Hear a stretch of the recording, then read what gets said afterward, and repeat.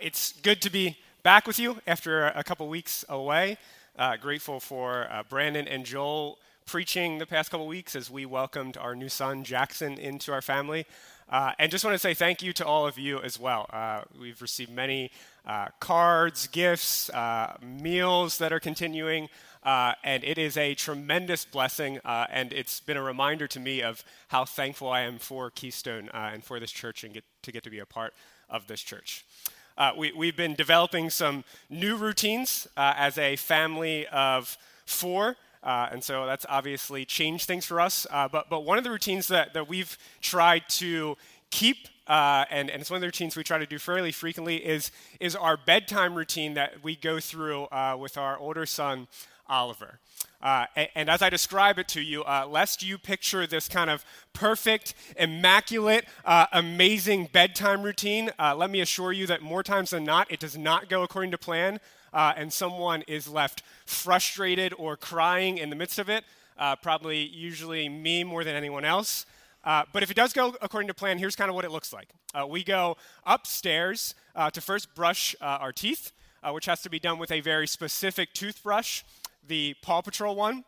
And then after that, we go into the bedroom to put PJs on, which also have to be very specific PJs, usually either the ones with dinosaurs on or Paw Patrol on. And then we go lay down in the bed and we read a Bible story and pray with random facts about dinosaurs, Paw Patrol, or an assortment of other things thrown in by my son throughout that time. But once we finally get to praying, I'll usually ask my son two questions. First of all, I ask him, hey, what's one thing that we could thank God for today? And then the second question will be, what's one thing or one person that we can pray for tonight? And so sometimes he'll come up with ideas, and sometimes I'll need to prompt him, give him some ideas.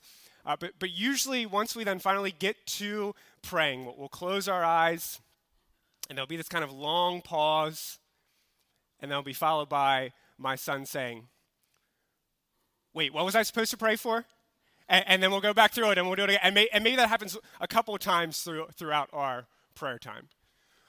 What's interesting is I think my son's struggle is really a struggle for all of us. That prayer is this incredible privilege, yet it's also a deep struggle. And not just a struggle because it's hard for us to make time and discipline ourselves to pray, but also because once we sit down to pray at times, or once we set aside times, we can have this idea that, wait, what should I pray for? Who should I pray for? What should I be praying for those people? And so it's an incredible gift from God that as we open up the Bible, we find prayers scattered throughout the Bible. Almost every single book of the Bible has prayers in them. Because prayer is one of those things that we often learn best or learn in by hearing the prayers of others, by listening to the example of other people. And so to get to have God prompting us in what we should pray for, what he wants us to pray for, is an incredible gift to us and might help us, encourage us, and equip us in our praying. And one of those gifts is that we get to, as we read through Paul's letters in the New Testament, see and listen to what he prays for. And I just want us to stop and think about how incredible this is. That we get to listen in on what we would say is probably one of the spiritual giants of history, Paul, as he is down on his knees, not in his bedroom, but actually in a prison cell for most of these times, praying for fellow Christians. And that we're not just listening to his words, but we're ultimately listening to God's word that is inspired through him. And so we find help and encouragement for our own praying. So over the next 5 weeks, both leading up to Life Action and then the week after Life Action, although that week's a little bit tentative, we're going to be looking at some of the prayers of Paul. And this is meant to encourage us and instruct us as we get ready for Life Action. Life Action is only a month out. It's crazy. It's only a month out. Next month, this time, they will be here. And we know that one of the things about that week is not just that we show up to it, although that's important, but that we're praying, asking that God would move and work amongst us. And so hopefully this series instructs us on some of the things we might be praying for leading up to that week. But also just beyond that, I hope that it's an encouragement to us in prayer in general in our lives. That it encourages us as we seek to pray and equips us as we seek to pray as well. Prayer is this great privilege where we speak to the living God and he hears us. And yet it's also a deep struggle where we struggle to find time to pray and struggle to know what to pray. And so I'm hoping that this series is a source of encouragement and instruction in that area of our lives. And so we're going to start this morning by listening in on Paul's prayer in Ephesians 1, verses 15 through 23. So if you have your Bibles, you can open up there. Ephesians 1, verses 15 through 23. And we're going to explore the connection between hope and prayer. But before we read these verses, let me pray for us. Father, we recognize that when we come to your word, we remain blind to you and to what we need to know and see and believe unless you open our eyes. We remain deaf unless you open our ears. Our hearts remain dull unless you capture them and inflame them with fresh love for you. Our lives remain unchanged unless you do the work of changing us. And so I pray that as we look at your word this morning, you would do those things. You'd open our eyes, you'd open our ears, you would transform our hearts, and you'd change our lives through the power of your Spirit. I pray this in Jesus' name. Amen. Ephesians 1, starting in verse 15. For this reason, because I have heard of your faith in the Lord Jesus and your love toward all the saints, I do not cease to give thanks for you, remembering you in my prayers, that the God of our Lord Jesus Christ, the Father of glory, may give you the spirit of wisdom and of revelation in the knowledge of him, having the eyes of your hearts enlightened, that you may know what is the hope to which he has called you, what are the riches of his glorious inheritance in the saints, and what is the immeasurable greatness of his power toward us who believe, according to the working of his great might, that he worked in Christ when he raised him from the dead and seated him at the right hand in the heavenly places, far above all rule and authority and power and dominion, and above every name that is named, not only in this age, but also in the age to come.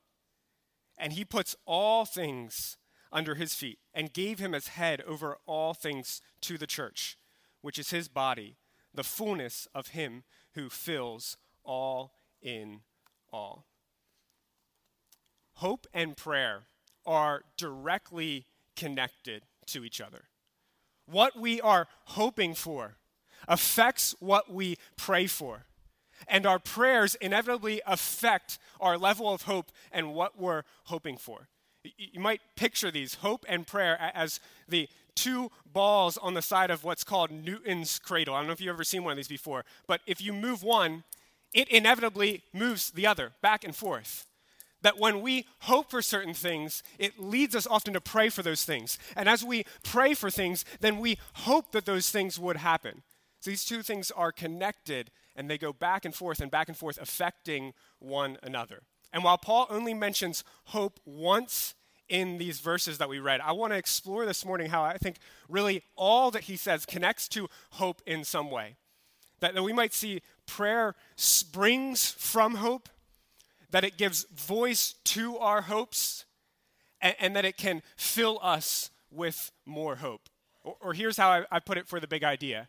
We pray from hope, in hope, and for hope.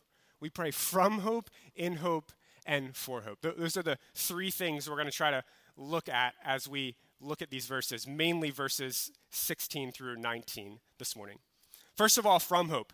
That we pray from the hope that God can change what we can't change. That God is able to change what we cannot change, which is a lot of things. But Paul starts this prayer by giving thanks for the Ephesian Christians. And that's a common thing for him to do as he's writing his letters. You see it in Colossians, you see it in Philemon, you see it in Romans, I think you see it in Thessalonians as well, where Paul starts off by giving thanks for fellow Christians. And he's giving thanks for their faith in Jesus Christ and their love for one another. But he's not thanking them. He's giving thanks to God, which we kind of read over, but we should stop and think that's a little bit odd.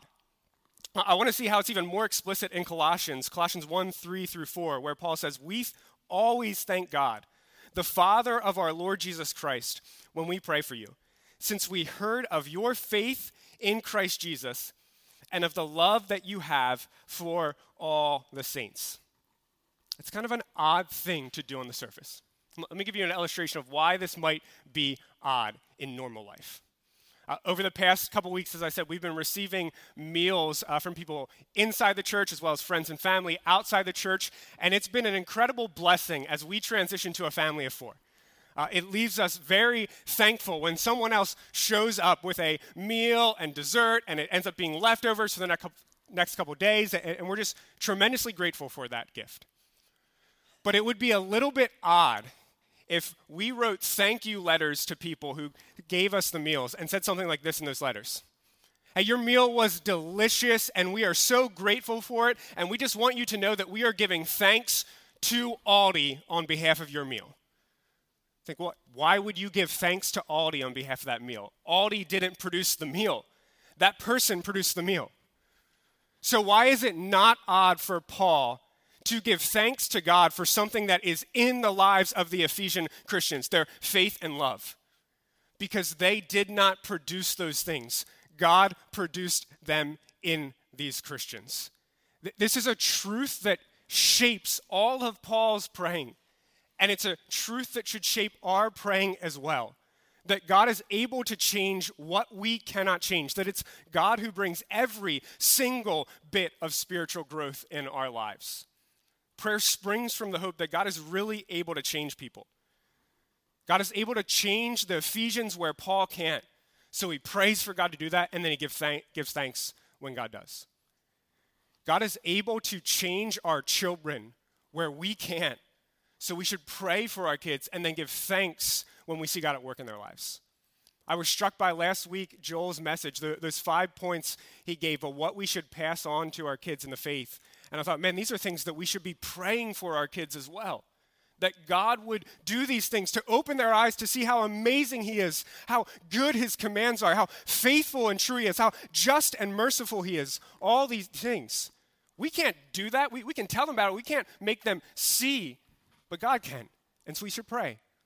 That we should pray for our spouses to change and then praise God as we see him at work in their lives. That we should pray for our neighbors and friends and others in our sphere of influence to change, for God to work in their lives to change them, and then praise him and thank him where we see him at work.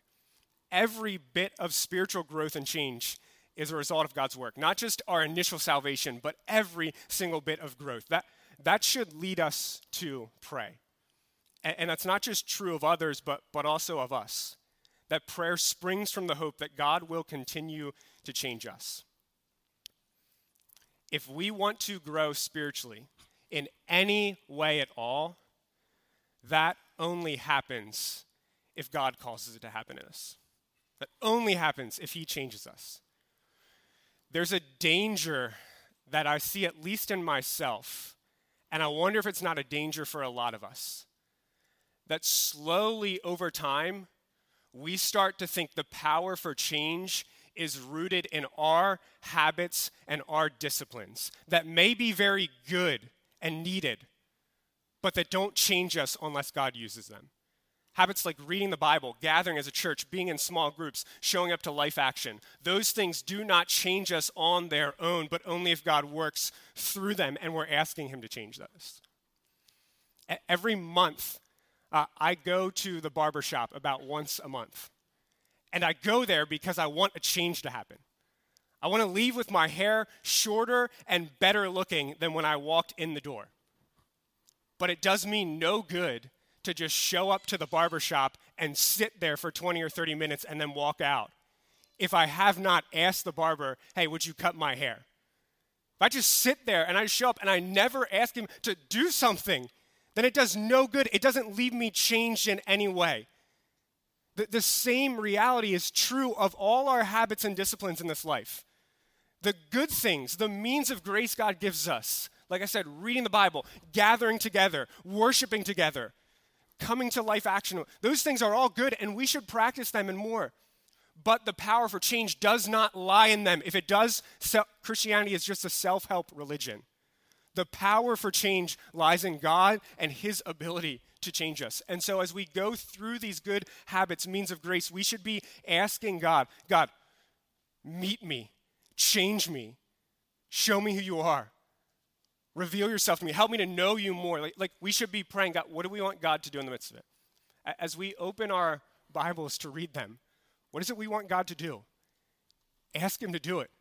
God, open my eyes, satisfy me with yourself, make me more like Christ. As we gather on a Sunday morning, it's good for us to gather together, but we should also be asking God, would you help me to hear you this morning?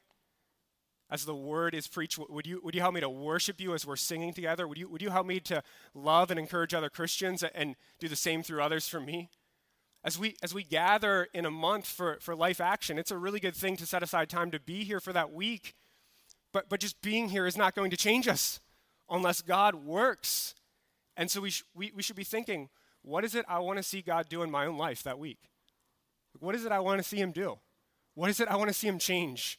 What is it I want to see him change in my church, Keystone? What is it I'd love to see him change in our community? And then to make it a goal that as we're leading up to that week, we're praying for those things, asking God to do what we can't do. Because we pray from the hope that God can change what we can't change, both in ourselves and in other people. We also pray in hope. And what I mean by that is we pray for what we think is most important. What we are hoping for, what we are designed for, what we want to see happen is usually what we pray for the most. And so listen again to what Paul prays for.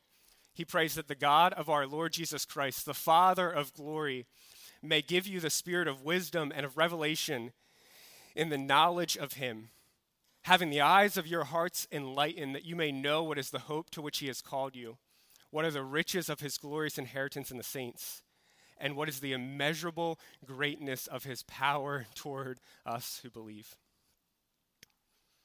Do you know what's surprisingly absent from Paul's prayer here, and most, if not all, other places we read his prayers?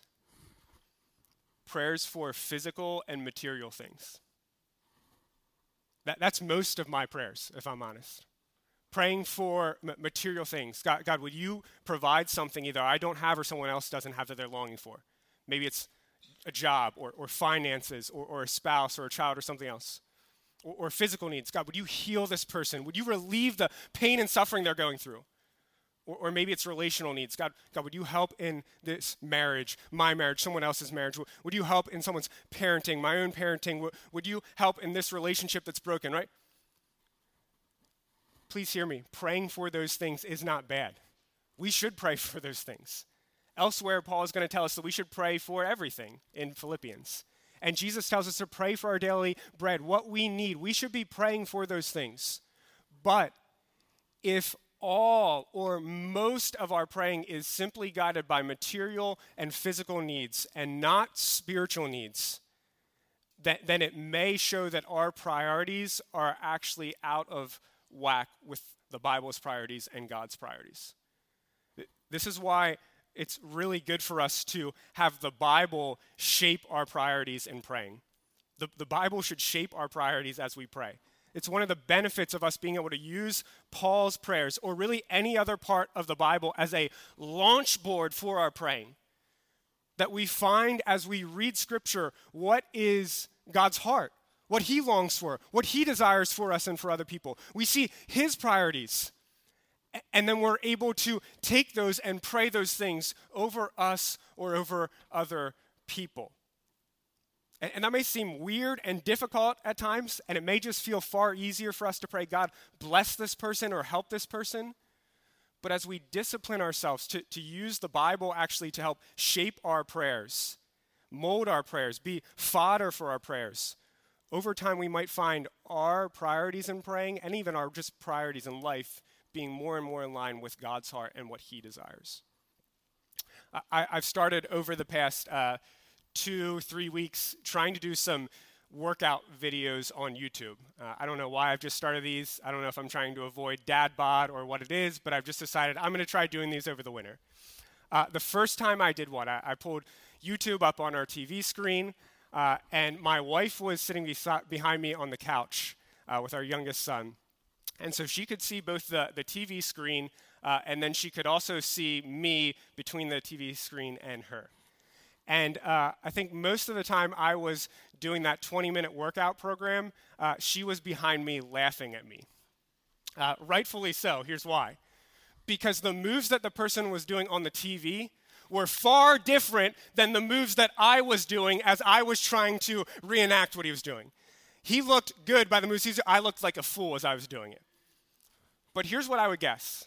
If I stuck with it, and if I kept watching that video, and I kept trying to do that workout, slowly but surely, over time, my moves would more and more match his moves.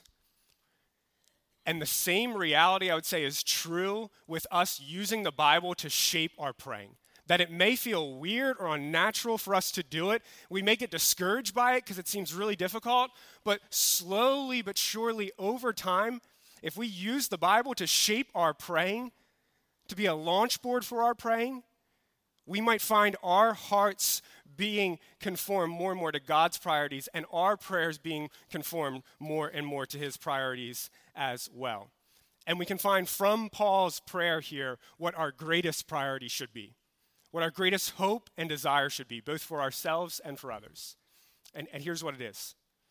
Our greatest priority should be knowing God better. Our greatest priority, greatest desire, greatest hope should be knowing God better. So let me read verse 17 again, this time in the New Living Translation. Paul says, I pray for you constantly, asking God, the glorious Father of our Lord Jesus Christ, to give you spiritual wisdom and insight so that you might grow in your knowledge of God. Is your greatest desire, your greatest hope, your greatest longing to know more of God? Here's my honest answer to that question. Sometimes, but probably more often than not, I'm lacking in that area. And we can and should then pray that God would create more of a desire in us for him, that we would long for him more than anything else. John Piper says it this way. He says, prayer is not only the measure of our hearts, revealing what we really desire, it is also the indispensable remedy for our hearts when we do not desire God the way we ought. Like we can and should pray, God, help me to long to know you more. God, I feel that my desires are so weak at times, that I desire so many other things but you. But God, change that in me. Make me desire you more. And then right along with that, God, help me to know you better. I want to know more of your power. I want to know more of your grace. I want to know more of your love. I want to know more of your holiness. I want to know more of your perfections, God. Help me to know you better. Show me yourself. Reveal yourself to me. That's a very simple and yet practical prayer we can be praying for ourselves and others as we head into the the week of life action. God, help us to know you better. Help us to see more of you. Help us to increase our desires for you in the midst of that week. But don't miss that Paul points out knowing God better is not simply a matter of the head, it's a matter of the heart, the center of who we are. And so Paul prays that the eyes of our hearts would be enlightened so that we might know certain truths. He's going to point out 3 in this passage. And as we know these truths, we might find they fill us with hope as we go throughout this life. Or in other words, we pray for hope, that we pray to see and know truths that would fill us with hope. It's interesting that this prayer comes right after Ephesians 1, 3 through 14. And if you read that portion of the Bible, what you find is this incredible description of the blessings we have in Jesus. That we have been chosen in him, that we've been adopted into God's family, that we've been loved, that we've been forgiven, that we have redemption, that we have the Holy Spirit, that we have an inheritance in heaven, and all these incredible blessings we have. And now this prayer, in some ways, is Paul praying, I want you to see and know those blessings in such a way where they affect how you think and feel and live day by day by day. Paul's praying that we might see what is really true for us and of us in Christ. I'm guessing most of you, or at least many of you, have probably seen a movie in theaters at some times that was in 3D. One of my favorite movies that I've seen, it was the first movie I think I saw in 3D, was the first Avatar movie that came out, I think, in 2009. And I remember watching that movie in a theater in Reading and just being blown away. Like, this is incredible. This is so beautiful. This is amazing. I've never seen anything like this before. But there were several times during that 3-hour movie, because it was a long movie, where I took off my 3D glasses. And this is what happens if I take off my real glasses now. And everything just kind of became blurry and grainy. And what was beautiful and incredible all of a sudden no longer really was when I took those glasses off. But when I put them back on, I could really see what was true and see what was wonderful. Paul is praying in these verses that God might give us the 3D eyes of faith to really see what is wonderful and true in Christ, and that it might then fill us with hope as we live. And these are things that we can pray for ourselves and for others as well. First of all, 3 things. Pray that we might see and know what the future holds because of Jesus. Paul prays that we might know the hope to which God has called us. What's the hope that we've been given in Christ? The hope that we're going to live forever. The hope that we're going to be in God's presence forever. The hope that we're going to have new bodies fully free of sin, in a world fully free of evil, where everything wrong is made right, and we experience only goodness and pleasure and joy at God's right hand forevermore. That's an incredible hope. But it's so hard to hold on to at times because all we know is here and now. It's so hard for us to really live like that hope is true because all we know is here and now and this life. We're a little bit like babies drinking milk and formula for the first year of their lives, who can't imagine the glories of steak and hamburgers and French fries and milkshakes and Chick-fil-A because all they know is milk or formula. All we know is here or now, and so it's hard for us at times to grasp and imagine the glory of what lies in the future for us because of Christ. But make no mistake, the future for us is utterly glorious in Christ. Far better than a chocolate milkshake compared to formula. That's the future we have in Christ is incredible and amazing, and yet so often we fail to see it and know it and hold to it. And so Paul prays that we would. Because when we're really holding to that hope, the world starts to lose its grip on our lives. And when we're really holding to that hope, disappointments and hopes crushed in this life and losses in this life get put into perspective for us. And that hope enables us to endure through them. And so we should pray for the hope, to see and know the hope that we have in Christ. I'm just thinking, do we see life through the lens of the future we have in Christ, or simply through the lens of here and now? Pray that God would enable us to see life through the lens of the future. Second, we might pray that we might see and know how great God's care for us is in Jesus. Paul prays something incredible in the second part of verse 18. He prays that we might know what are the riches of God's glorious inheritance in the saints. Paul is praying that we might know that as followers of Christ, we are God's inheritance. Just stop with me for a moment and think, if you could choose any inheritance for yourself that someone else would leave behind for you, that you would get to enjoy, what would you choose for yourself? $5 million? Might choose that. A beach house on the coast of Florida? Might choose that. A grandpa's double-barreled shotgun? Maybe that. God can choose any inheritance in the world for himself. And he chooses the fumbling, stumbling, bumbling, failing church that's full of sinners like me and you. That's incredible. This displays God's value for his people and that we are his inheritance. And don't get me wrong, not because of anything in us, but because we are united to Christ through faith. Paul's going to go on to describe us as Christ's body. This is why we are God's inheritance. Now, how can this fill us with hope? How can that truth fill us with hope if we know that we are God's glorious inheritance? You and I handle a diamond differently than we handle a dirty rock, right?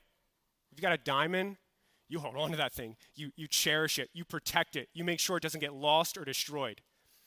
A dirty rock, well, who cares about that? I'm not going to hold on to that, care for that, make sure it doesn't get lost or destroyed. Paul is saying, wonder of wonders, we are like diamonds to God. Not because of us and what's in us, but because of Christ and what he's done. Because God displays his glory by saving us, changing us, and bringing us home to be with him forever. When we look at ourselves or others, we often just see the dirt.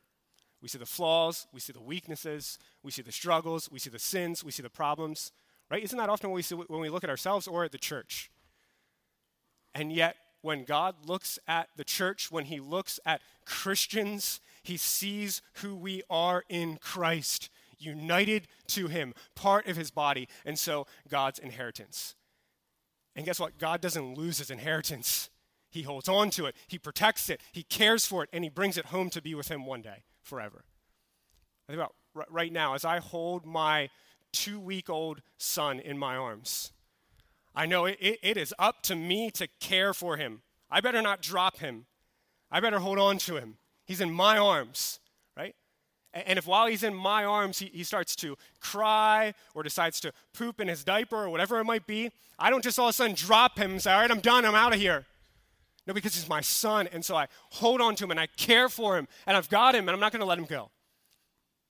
How much more does God do that for those whose faith is in Christ, because we belong to his body and we are his inheritance? How much more? Do we see our lives in God's hands just like that? Just like that. And God is far better able to care for us than I am able to care for my 2-week-old son, because God is the one who has all authority, all dominion, all rule, all power, as these verses go on to say. So we can pray, God, help me to know how great your care is for me.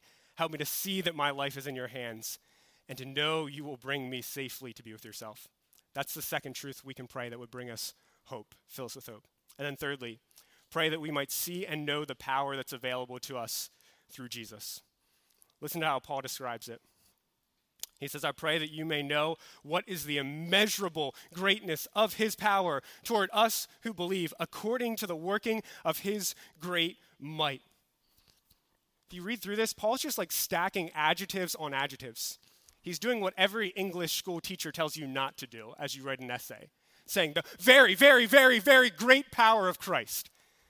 And then he shows where that's been demonstrated most clearly, God's power, in taking a man who was dead, lifeless, who had just been crucified shamefully, and not only raising him back to life, but raising him to the highest position in the physical and spiritual universe and putting everything under his feet. No one has power like that. No one can do that. No one else except for God. And Paul's saying that exact power is now available to you and I in Christ. Do we see our lives through our own resources or through God's resources? Because that makes a huge difference in the hope we have as we go throughout this life. Several months ago, I was driving home from church one afternoon, and as I drive home, I get to a 4-way stop sign along Strasburg Pike. And so I'm driving kind of over this hill and see the stop sign ahead of me and realize that traffic is backed up for some reason. So I'm like, okay, why is traffic backed up? And I see that at the front, right at the stop sign, there's a car that's not moving at all. I don't know what happened, but it's broken down. And there's kind of this older couple that was standing outside the car, just like, I don't know, doing what you do when your car breaks down and you're not sure what happens, kicking the tires, acting like you know what you're doing. And I can just imagine if I was in their positions, how like overwhelmed I would feel. I would feel like, well, what am I going to do here? How am I going to get this car out of here? And so in the midst of that, as they're kind of walking around trying to figure out what to do, 5 guys from other cars jumped out, came behind this car, and then pushed it through the stop sign, up a slight hill, and then into a parking lot on the other side. What was overwhelming and seemed impossible to this couple all of a sudden became incredibly possible when you got the strength of 5 guys behind that car pushing it. What seems overwhelming and impossible to us in our own lives, the struggles with sin, the battles with temptation, the problems we face, becoming more like Christ, growing to love him, being shaped into his image, all these things that on our own would feel like we've got to push a 2-ton car up a hill, that when we start to grasp, we have God's power who raised Christ from the dead available to us, completely change. Where now I'm not relying on myself and what's in me, but I'm looking at those things through God's resources, knowing that he is using his power to care for me and that his power is now available to me. And so I call out through his power, saying, God, help me. Help me in the midst of this. Grant me your power in Christ in all that I'm facing. And then we might be filled with hope. Before we move on to celebrating communion this morning, I just want to pause and I want to be able to pray some of what we've just read in Paul's verses here over us as a church before we get on to celebrating communion as a church. And so would you pray with me? Father, we praise you as the God of our Lord Jesus Christ. We praise you as the one who has saved us and is continuing to change us. God, we ask that our greatest desire would be to know you, love you, trust you. We pray that where our desires for you are weak, you would create stronger desires. And God, we pray that ultimately we would know you more. We would know more of your grace. Where all we see is our sin, we would see your grace. We would know more of your love. Where all we see is our weaknesses and failures, we would see your love. We would know more of your power. Where all we see is the mountains that lay in front of us, we would see your power to move mountains. We would know more of your holiness, your perfections, your goodness, your glory. Father, we pray that you would help us to know the hope we have in Christ, and that it would be so real to us that it would cause the world to lose its grip, cause temptations to lose their grip, cause us to endure through difficulties and trials. God, we pray that we would know how great your care is for us, that we would see ourselves how you see us in Christ, and we would know that you care for us through everything we face in this life, and you've got us in your arms. And God, we pray that we would know the immeasurable greatness of your power in Christ toward us. That though our power and our resources are so small and weak, yours is not. And so we might find hope in calling out to you and seeing you work powerfully in our lives. Father, we pray these things in Jesus' name. Amen. When we celebrate communion as a church, one of the things we're doing is that we are recognizing every single spiritual privilege we have, every single spiritual blessing we have, comes to us through Christ. It doesn't come to us because of what we've done or what we will do, but comes to us through Christ. And this is part of why we say communion is a family meal, because we're celebrating being welcomed into God's family through Jesus' life, death, and resurrection for us. It's part of why if you are a follower of Christ, we say celebrate with us because you're part of the family. And if you're not, we say, hey, take this moment to reflect on the fact that God in Jesus invites you to be part of his family and invites you to receive all the privileges of being his son or daughter. One of the greatest privileges we have as God's sons and daughters, as being part of his family, is the ability to pray to him, to speak to him, the living God. But I think one of the struggles with prayer is that it so easily ends up becoming a duty for us rather than a privilege. And then we just end up feeling guilty and ashamed because we feel like, I don't pray enough, and God must be so disappointed because of how little I pray to him, rather than seeing it as a privilege we get to enjoy. A couple weeks ago, I was in at Women's and Babies, obviously because we were having a son. And during my time there, I got to enjoy one free meal one free meal. Not because of anything that I had done. I can assure you I did absolutely nothing. But because my wife went through the difficulty and labor of giving birth to a son, because of what she suffered, they gave me a free meal. And so I got to order steak and potatoes and a Caesar salad and the best slice of peanut butter pie that I've had in my entire life, I think. And here's the reality. If I didn't order that, I wouldn't have felt guilty over it, like, well, I really should have. That was something I had to do. No, this was a privilege that I got to enjoy. This was something I got to take advantage of because of all that my wife had went through. The exact same thing is true of prayer. It's not this duty that God says, perform this for me so that I'll be pleased with you and approve of you. Rather, he says, I'm already pleased with you. You're already part of my family through Christ. Therefore, you get to talk to me. You get to call out to me. You get to pray to me. You get to spend time with me because Jesus has forgiven your sins and made you righteous. So come to me as children now. And as we celebrate communion, that's part of what we're remembering, that it's Jesus' blood shed for us, his body broken for us, that welcomes us into the family now and forever. And because of that, we get to enjoy all the privileges of knowing God as our Father, including praying to him at any time, anywhere, and about anything. And so let's remember that as we celebrate this morning. Jesus said to his disciples the night before he was crucified, giving them a piece of bread, he said, "This is my body, which is going to be broken for you and I, broken on the cross for you and I." He said, "Eat this in remembrance of me and what I've done."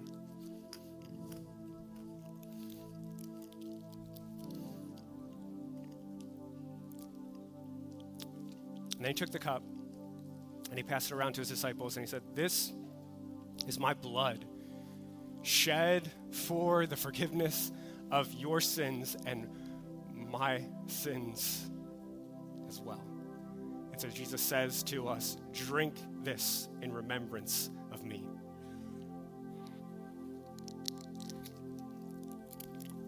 Jesus, we praise you that you, the one who knew no sin, the one who should have never died, should have never suffered, should have never went to that cross, went there out of love. Love for your Father and love for us so that we might become your brothers and sisters and so that we might be welcomed into the family of your Father. Jesus, we pray that we would know all the privileges that are ours in you, that we might enjoy the privilege of praying to God as our Father, knowing that it was blood bought by you at the cross. I pray this in your name.